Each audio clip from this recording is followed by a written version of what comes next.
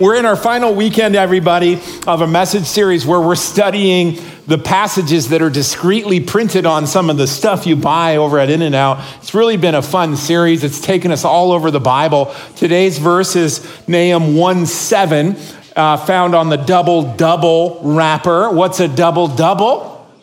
A good burger, bro. You got to get one. So it's a good verse for a good burger. I already messed this up. Okay, about a good God. All right, it's a win-win. Let's look at the passage. Let's memorize it. Here it is in its full. So, the Lord is good, a stronghold in the day of trouble. He knows those who take refuge in him. Okay, let's break this into 3 parts and memorize it together. Okay, first part: the Lord is good. Everybody say that. Lord is good. The back is not saying it. Come on, you got it. Thank you. All right. What does it say? The Lord is. All right, here's the next part. A stronghold in the day of trouble. 1, 2, 3. Stronghold in the day of trouble. Okay, take it away. A stronghold in the day. All right, and then this is the longest part. He knows those who take refuge in him. 1, 2, 3. He knows those who take refuge in him. Okay, let's put this all together now, and we'll put some prompts on the screen. Here we go. 1, 2, 3. Come on. All right, good job. Turn to your neighbor and give him a high five. You did it. And also, you accomplished what 2 small children did a few weeks ago, so good for you. All right, let's open up our Bibles to Nahum. This is found in the back of our Old Testament. It's a section of the Bible that sometimes we skip over. It's hard to read. It's 12 books. In the Hebrew Bible, this entire section constitutes just one book, and they call it the 12. But in our Bibles, we have separate 12 books, and we call these the minor prophets. The minor prophets aren't minor because they're unimportant. They're minor just because they're short. And these are tough books. Each of these prophets lived in a specific timeline in Israel's history, and it's very contextual, and so it can be easy to kind of get lost. Some of this is it's filled with wrath, like our book today. Some of this is apocalyptic. Some of this has just some very specific things to Israel, and so a lot of Christians or Bible readers are like, okay, you just kind of burn through it. But today we're going to actually sit here for just a few minutes, and we're going to learn about this book. Let's start with the first verse and then get some context now. In Nahum 1:1, I'll put it on the screen. It says, an oracle concerning Nineveh, the book of the vision of Nahum of Elkosh.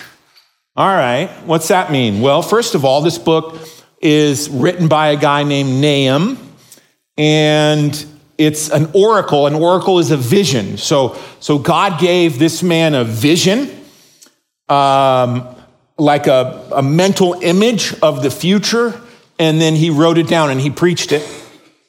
It says he's from Elkosh. For you elk hunters, you're like, oh, where's that? It's like Elkton. No, it's not. Elkosh, we actually don't know where this is. This is in Israel somewhere, we think. There's a couple theories. This is interesting. One is it's actually not in Israel. There's a village in Iraq called Al-Kosh, and that's where actually there's a tomb to Nahum there. But it would be weird for an Israelite to be from not Israel, so we're not sure he was from there, or that's Al-Kosh, this one. Another theory is that Elkosh is a.k.a. Capernaum. Anybody heard of that Israelite village? Capernaum's pretty famous in the New Testament. Jesus lived there. Jesus kind of had a home there, and he did a lot of ministry there, so Capernaum shows up a lot. The word Capernaum is a 2-part Hebrew word. It's Nahum. It's village of Nahum. So we think maybe he was from there, which would be, I think, interesting that Jesus was from there as well, or at least he lived there rather. So we don't know. It's just some Bible trivia stuff, some nerd stuff. I'm going to make nerds out of all of you eventually, even those who go slow. Okay, so it also tells us about this vision, about the impending fall of Nineveh. Nineveh is the capital city of the ancient empire of Assyria. Now, Nineveh, that may sound familiar because this is the second minor prophet that God sent to speak about Nineveh. Do you remember the other minor prophet, what his name was? Jonah. Jonah, yeah, that's right. We did an entire series on this book earlier this year in the month of April. You can get on our website, and those are really great sermons. That sounded wrong. I don't know. It's a great study is what I meant. And maybe they're okay sermons, but this is fascinating to me, guys, that of the 66 books of the Bible, 2 of them God devotes to talking about Nineveh, the capital of Assyria, this ancient world power. The Bible's real history. So in your notes, your first fill-in, what we have in Nahum is the sequel to Jonah. This is the sequel. This is part 2. He gives us the conclusion of what was begun all those years prior in Jonah. It's actually about 170 years difference. Here's a timeline that we built way back in April when we studied Jonah. I'll just add a little bit to it there on the end. Jonah preaches in Nineveh, we think around 780 BC, 790, 750. It's hard to pin that down. We'll call it 780. And then, of course, Nineveh, Assyria conquers the northern kingdoms of Israel, the northern kingdom of Israel, the 10 tribes. They're lost forever. And then they stop in the southern kingdom. God does some miracles there at Jerusalem. And then some time passes, and then Nahum comes on the scene about 615 and gives this vision. And then in 612, the Babylonians and the Medes destroy Nineveh, so about 3 years after. So that's kind of the context historically. Now, going back to Jonah, perhaps you recall that God assigns Jonah the prophet to travel to wicked Nineveh to preach a message of repentance and to preach a message of warning. The bitter, brutal enemies of Israel, the Assyrian Empire, were housed in Nineveh. They were enemies of God. They were enemies of everything that was good. This was a brutal empire. And Jonah does not want to go. He says, "No way, Yahweh, I'm going my way." Remember that? And he gets on a boat and he goes the opposite direction. He's supposed to kind of go north and to the east, and he goes to the west. He's going to Spain on a boat. He buys a ticket. Oh, he's like, oh, God has provided a way of escape. False, all right? He was just disobeying God. And then God sends a storm, and then the guys on the boat, remember, they're like, hey, what's the cause of this storm? And they all look at Jonah, and they toss him overboard. And so he's floating around in the Mediterranean for a minute until what happens? A big fish comes and swallows him whole, doesn't chew him up, swallows him alive. Like swallows him, and he's hanging out in the fish stomach for 3 days. The fish then swims back to Israel, barfs him back up on the beach, and then kind of flicks his tail at the end, and maybe. And he finally says, okay, God, you have my attention. And so he goes to Nineveh, and he's like, oh, bang, right? But he preaches the world's worst sermon. You think you've heard some bad sermons, okay? This is bad. Here's what it is. Let me summarize it. He gets to Nineveh. He goes into the town, and he goes, you got 40 days, jerks, to repent, and I hope you don't, because God's going to strike you down. He drops the mic and walks out. Despite this terrible sermon, God uses it. And the people of Nineveh, they listen, they repent from the top down, all the way to the king. It says that even the cows repented, which is really strange, but they went on a fast. And we think they fasted, everybody fasted, all the animals fasted, and the cows, you could hear them mooing and lowing because of the sin of the city. And they were legit repenting. And so the greatest revival, or at least one of them that's ever happened in the world, took place. God holds back his judgment. And Jonah is sitting on a hill, so disappointed that this revival is happening. And then the book ends. And you're just like, wow, that is like why it's, and now we have the conclusion 170 years later.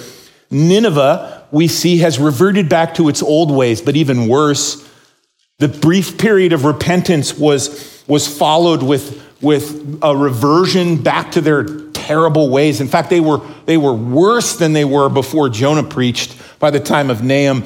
And so Nahum now God appoints to communicate the message of wrath and judgment. That's the message that Jonah wanted to preach. Oh man, God, why couldn't I have gotten Nahum's ministry? All right. So of course he didn't say that because he was dead, but had he been alive, this would have been the case. So that's the context. Let's keep going. Nahum's prophecy then marks the end of the Assyrian reign of terror and destruction on earth. If you just look at chapter 1, verse 14, this kind of sums up the entire book. It says, the Lord has given commandment about you. The you is Nineveh or Assyria. No more shall your name be perpetuated. From the house of your gods, I will cut off the carved image and the metal image. This is the idols of Assyria. They're cut off. I will make your grave, for you are vile, says the Lord. So God's not messing around, okay? He's not pulling any punches here. You are vile. You are detestable, God says to this people. The Hebrew word for grave means burial site, and that's exactly what Nineveh became, quite literally. So look at that. God says to Nineveh, no more. You will be no more. No more. We're done with you. Enough. The wickedness had reached its full. The Lord was ready to end this nation. Now, the wickedness of Assyria is well written about. It's well recorded in history. They had a series of brutal kings. They were all brutal, except for maybe the one that we don't know exactly who repented. But one of these brutal kings was named Ashur-nasir-pal II. Here he is. This is a statue likeness of him made in the 800s BC. There's an ancient inscription where this king describes how he treated his prisoners of war. Let me read it to you.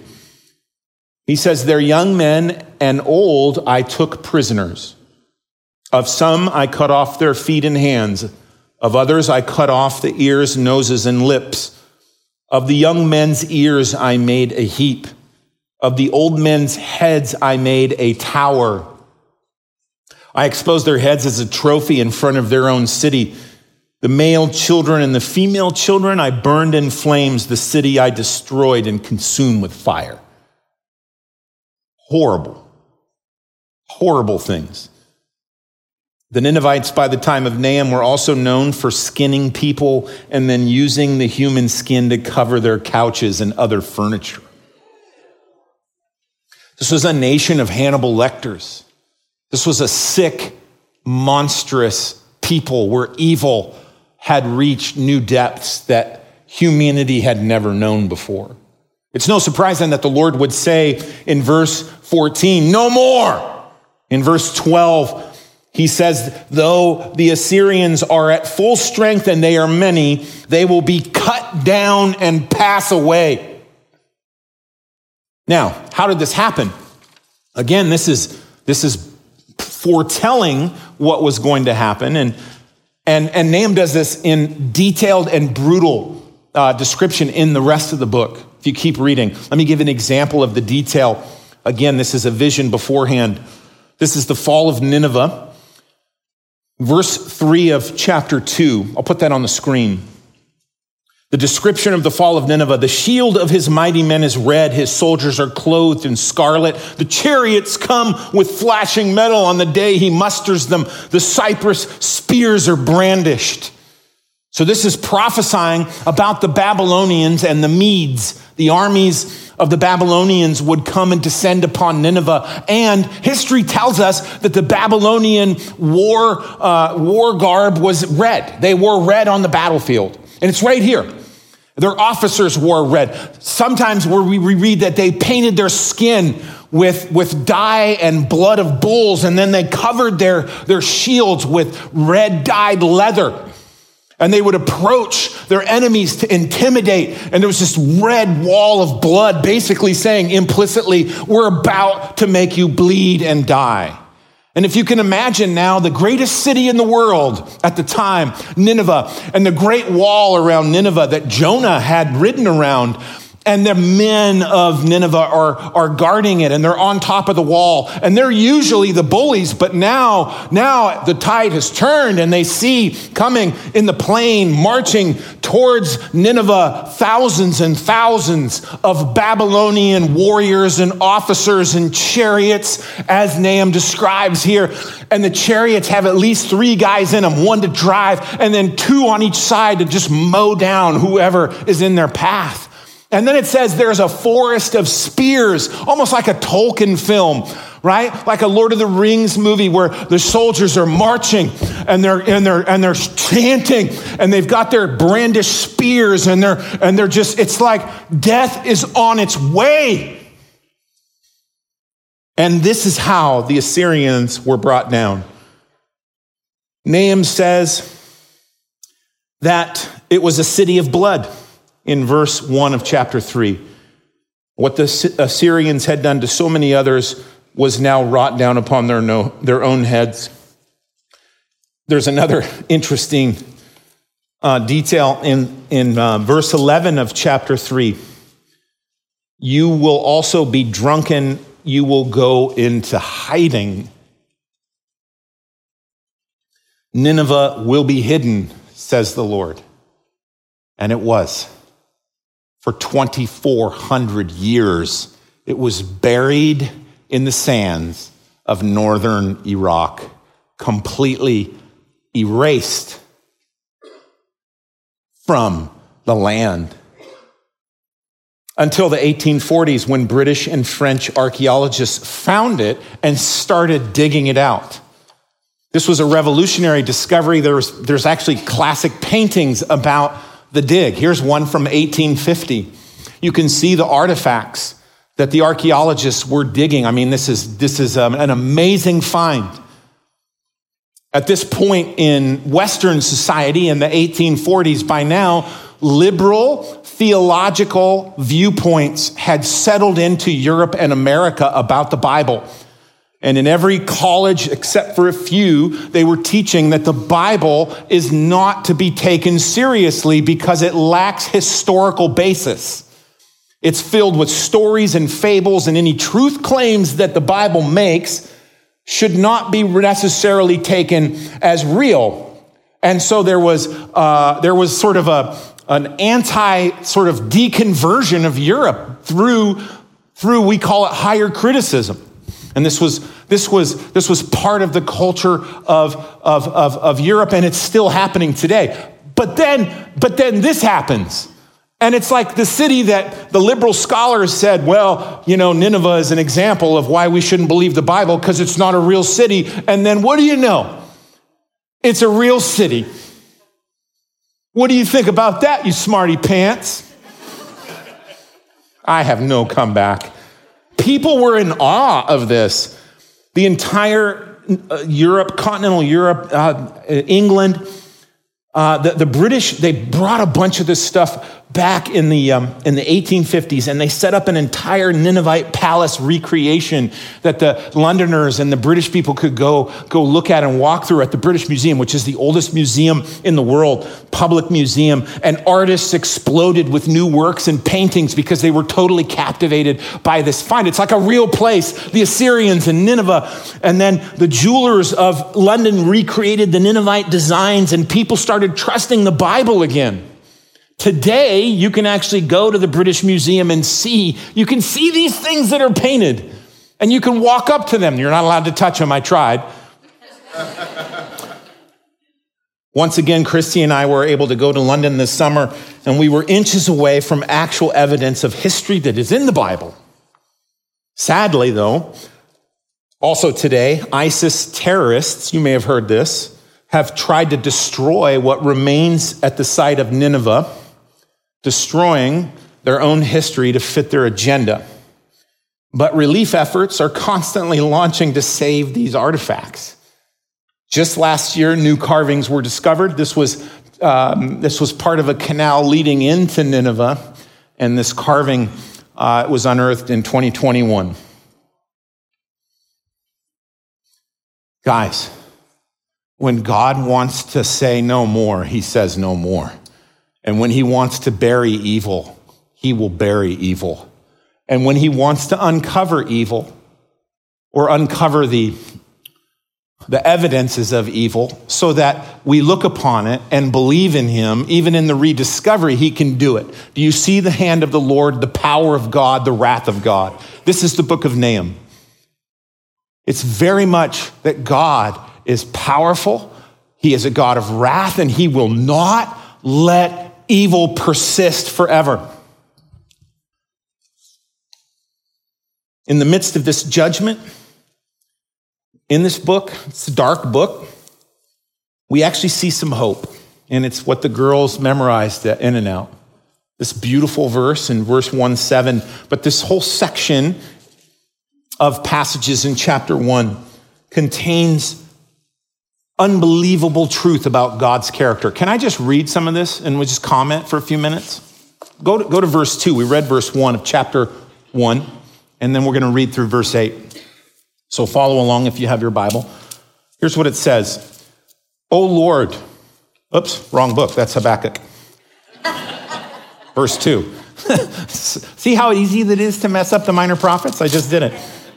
Verse 2, sorry. The Lord is a jealous and avenging God. The Lord is avenging and wrathful. The Lord takes vengeance on his adversaries and keeps wrath for his enemies. The Lord is slow to anger and great in power. Those two things go together. And the Lord will by no means clear the guilty. His way is in the whirlwind and storm, and the clouds are the dust of his feet. He rebukes the sea and makes it dry. He dries up all the rivers. We think this is a reference to the Babylonians. We have some record of the siege of Nineveh. We think they dammed up the river that went through Nineveh and then released the waters, and it crashed into the walls and it disintegrated the walls. That's one of the reasons why they were able to get in. Bashan and Carmel wither, the bloom of Lebanon withers. These are lush places, talking about the power of God over the climate. The mountains quake before him, the hills melt, the earth heaves before him, the world and all who dwell in it. Who can stand, verse 6, before his indignation? Who can endure the heat of his anger? His wrath is poured out like fire, and the rocks are broken into pieces by him. The Lord is good, a stronghold in the day of trouble. He knows those who take refuge in him, but with an overflowing flood, he will make a complete end of the adversaries and will pursue his enemies into darkness. We see many character traits of God here. This is answering the questions of what's God like? What's God's character like? And of course, the setting is the fall of Nineveh. So let's look at a few. We can't look at all of these for time, but I just have a couple on your handouts. The first character trait we'll look at is in verse 2, that God is jealous. I think this is a fascinating attribute of God's character, that God is a jealous God, which is a strange way to describe God, because you think, well, God is good, right? We just read that over and over again. And how can he be good and jealous? Because isn't jealousy kind of a bad thing? Well, it turns out that jealousy has several forms to it that don't apply to God. For example, it's the kind of jealousy that wishes you had something somebody else has, like enviousness. Like Jonah wishing he were Nahum, theoretically. Or putting it in our times, I wish I had that guy's truck. I wish I had their money. I wish I had their hair. I don't know what. Somebody has something and you wish you had it. You're becoming envious. And that's a form of jealousy, but God's not jealous like that because God is totally complete. He's everything. He has no needs. He has no lack. He has no logical reason to be jealous. Therefore, he is not jealous in this way. So how is God jealous? Well, he's jealous in the most pure form. And that is this. He wants no rivals for our affections. When we start giving our hearts away to something that's not him, namely our idols, that's when his jealousy applies. The Lord went to great lengths and he paid an enormous cost to win our affections. That is the blood of his son. He wins our affections and our allegiances at great cost. And so he's jealous for us. His desire is that we would be in a monogamous relationship with him in our hearts, and that we wouldn't have idols that we pine after and that we secretly love and that we lust after, that we wouldn't have another God. And that we don't have idols like the Assyrians had idols, but our idols are more sophisticated and I don't know, more westernized, more scientific, more modernized, but they're still idols, yeah? We still give our hearts over to things and put the place of the Lord in our heart, and we shove other stuff in there. And so this is how God is jealous. The first commandment, you may remember, Exodus chapter 20 with Moses, is that we would have no other God before him, because he is a jealous God. He is also, another attribute, slow to anger. That's in verse 3. The Lord is slow to anger. You see, friends, it takes a long time for God to move. His wrath is real. God is good and God is loving, but God has wrath. What is wrath but perfect love's response to sin? But his wrath is not driven by emotional outbursts like ours can be. In the Bible and in life, don't you see wickedness persist? We see this, the bad guy is still there. Why? How is that guy still around? Year after year, decade after decade. Evil can persist century after century, and then no more. God says, no more. Every evil empire on this planet has fallen. Every evil empire currently will fall.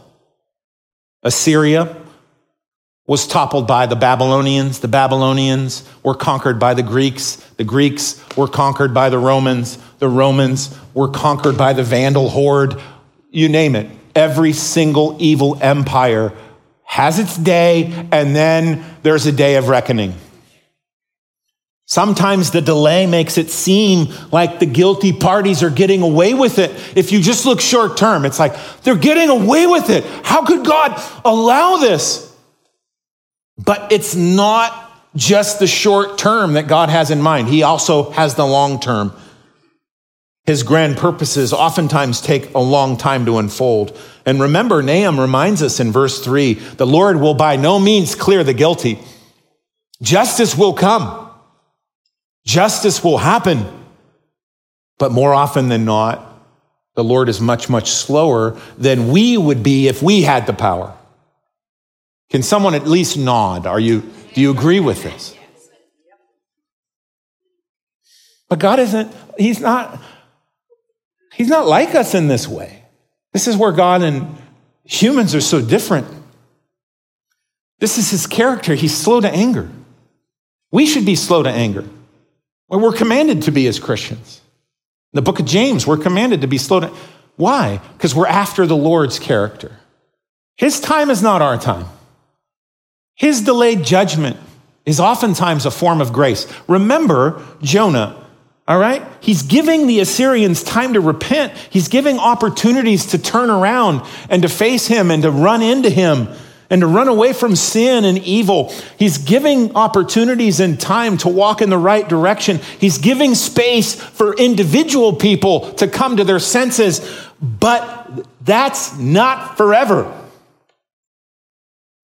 You see, guys, there's Jonah time and then there's Nahum time. You know what I'm saying? And we never know how long in between Jonah and Nahum. Now, we know now it's about 170 years. Wouldn't it have been nice if God said to Jonah, hey, buddy, chillax. It's all going to work out. Quit your bad attitude. But he doesn't say the time. He keeps the timing to himself about most things. I had this thought. We're talking to the elders about this book, and what if Jonah had a vision to pastor the people of Assyria in their revival?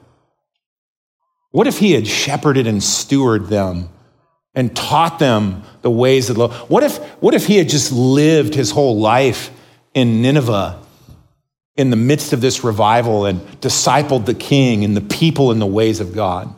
Maybe their revival would have actually taken root.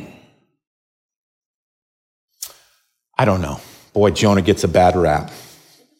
But God doesn't tell us the gap between Jonah time and Nahum time. Only God knows God's timing, but he's slow to anger. And this is a critical element of his character. And thank God for that. And then the last one we'll cover is God is good. Verse 7. This is our double verse. It's overflowing with beauty. The word good here in the Hebrew is one of those things you look up in the Hebrew dictionaries that pastors have, and you have to keep scrolling because there's so many sub-definitions to what this word means.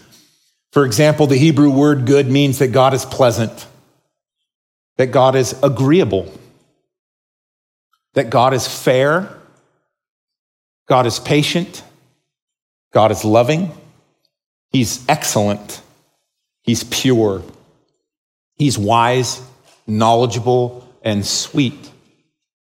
These are all the definitions that you'll see for the Hebrew word for good. We also see here in this passage that God, he knows who is faithful to him. He blesses those who stay faithful. He never forgets your name. In the day of wrath, he will be a refuge.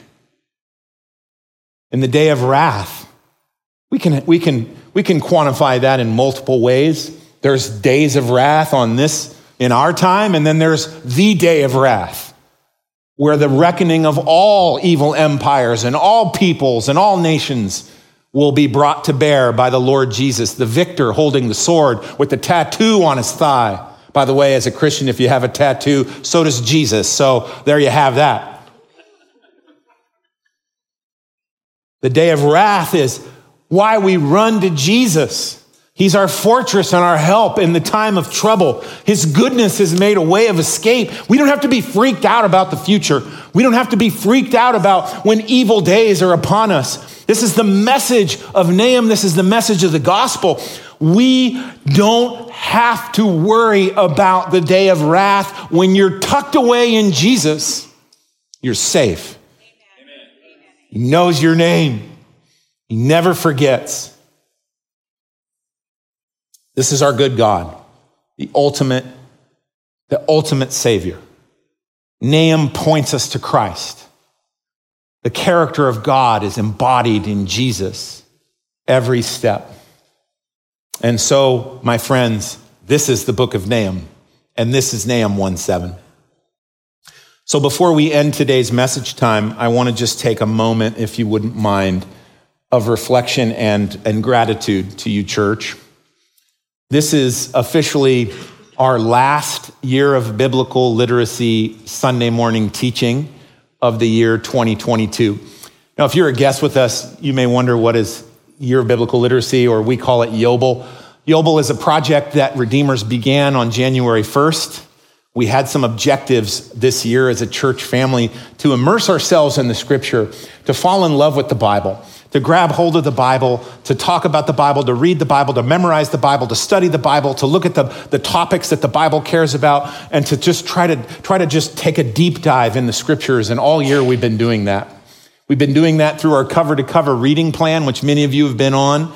That ends in just a few days. And so for some of you, it's the first time you've read the Bible from cover to cover. So congratulations. Others of you, you do this a lot, but that's an achievement. It's hard to read this stuff, and it's hard to stay disciplined at times when you're kind of coming up against some really hard passages. You press through, you keep reading. So that's cover to cover. We've also offered crash courses where we looked at difficult topics. We actually studied in depth the book of Revelation in one of our crash courses. Many of you came to that. Over 200 a night came to that. We did a Bible conference where we invited scholars from around the country to come teach us. We binged the Bible for a whole weekend. That was a lot of fun. And then we've done Sunday night lectures, many of them, where we tackle easy topics, yeah? Like, where do people go when they die? And what does the Bible have to say about, what the evil? And we just did this one a couple weekends ago, evil, actually last weekend. And why does a good God allow evil? So we really went for it. We looked at theology. We looked at topics of our time. And so, Redeemers, as we come to the end of this, I want to say thank you so much. Thank you for engaging. Thank you for deep diving. And thank you for embracing God's word. Let's give God a big hand and a thanks. Good job, guys. That said, we're not done, okay? We're not done. Here's the thing. Everywhere you turn, and we've said this before, but it's worth repeating. Everywhere you turn in culture, it's the same message as in the 1840s. The Bible's pointless. The Bible's confusing. The Bible's not true. The Bible's filled with contradictions. The Bible has old morality that doesn't hold in today's modern sensibilities. The Bible is not worth basing your life on. So just ignore it. Just drop kick it. Just cherry pick it. Just pick out the 1-2 verses that make you feel good and slap that on your bumper sticker and be good. But certainly don't read it, don't obey it, and don't memorize it. To all of that, I say, false. I'm quoting Dwight Schrute right now from The Office. False. The Bible is awesome. The Bible is awesome, and we need to hang on to it.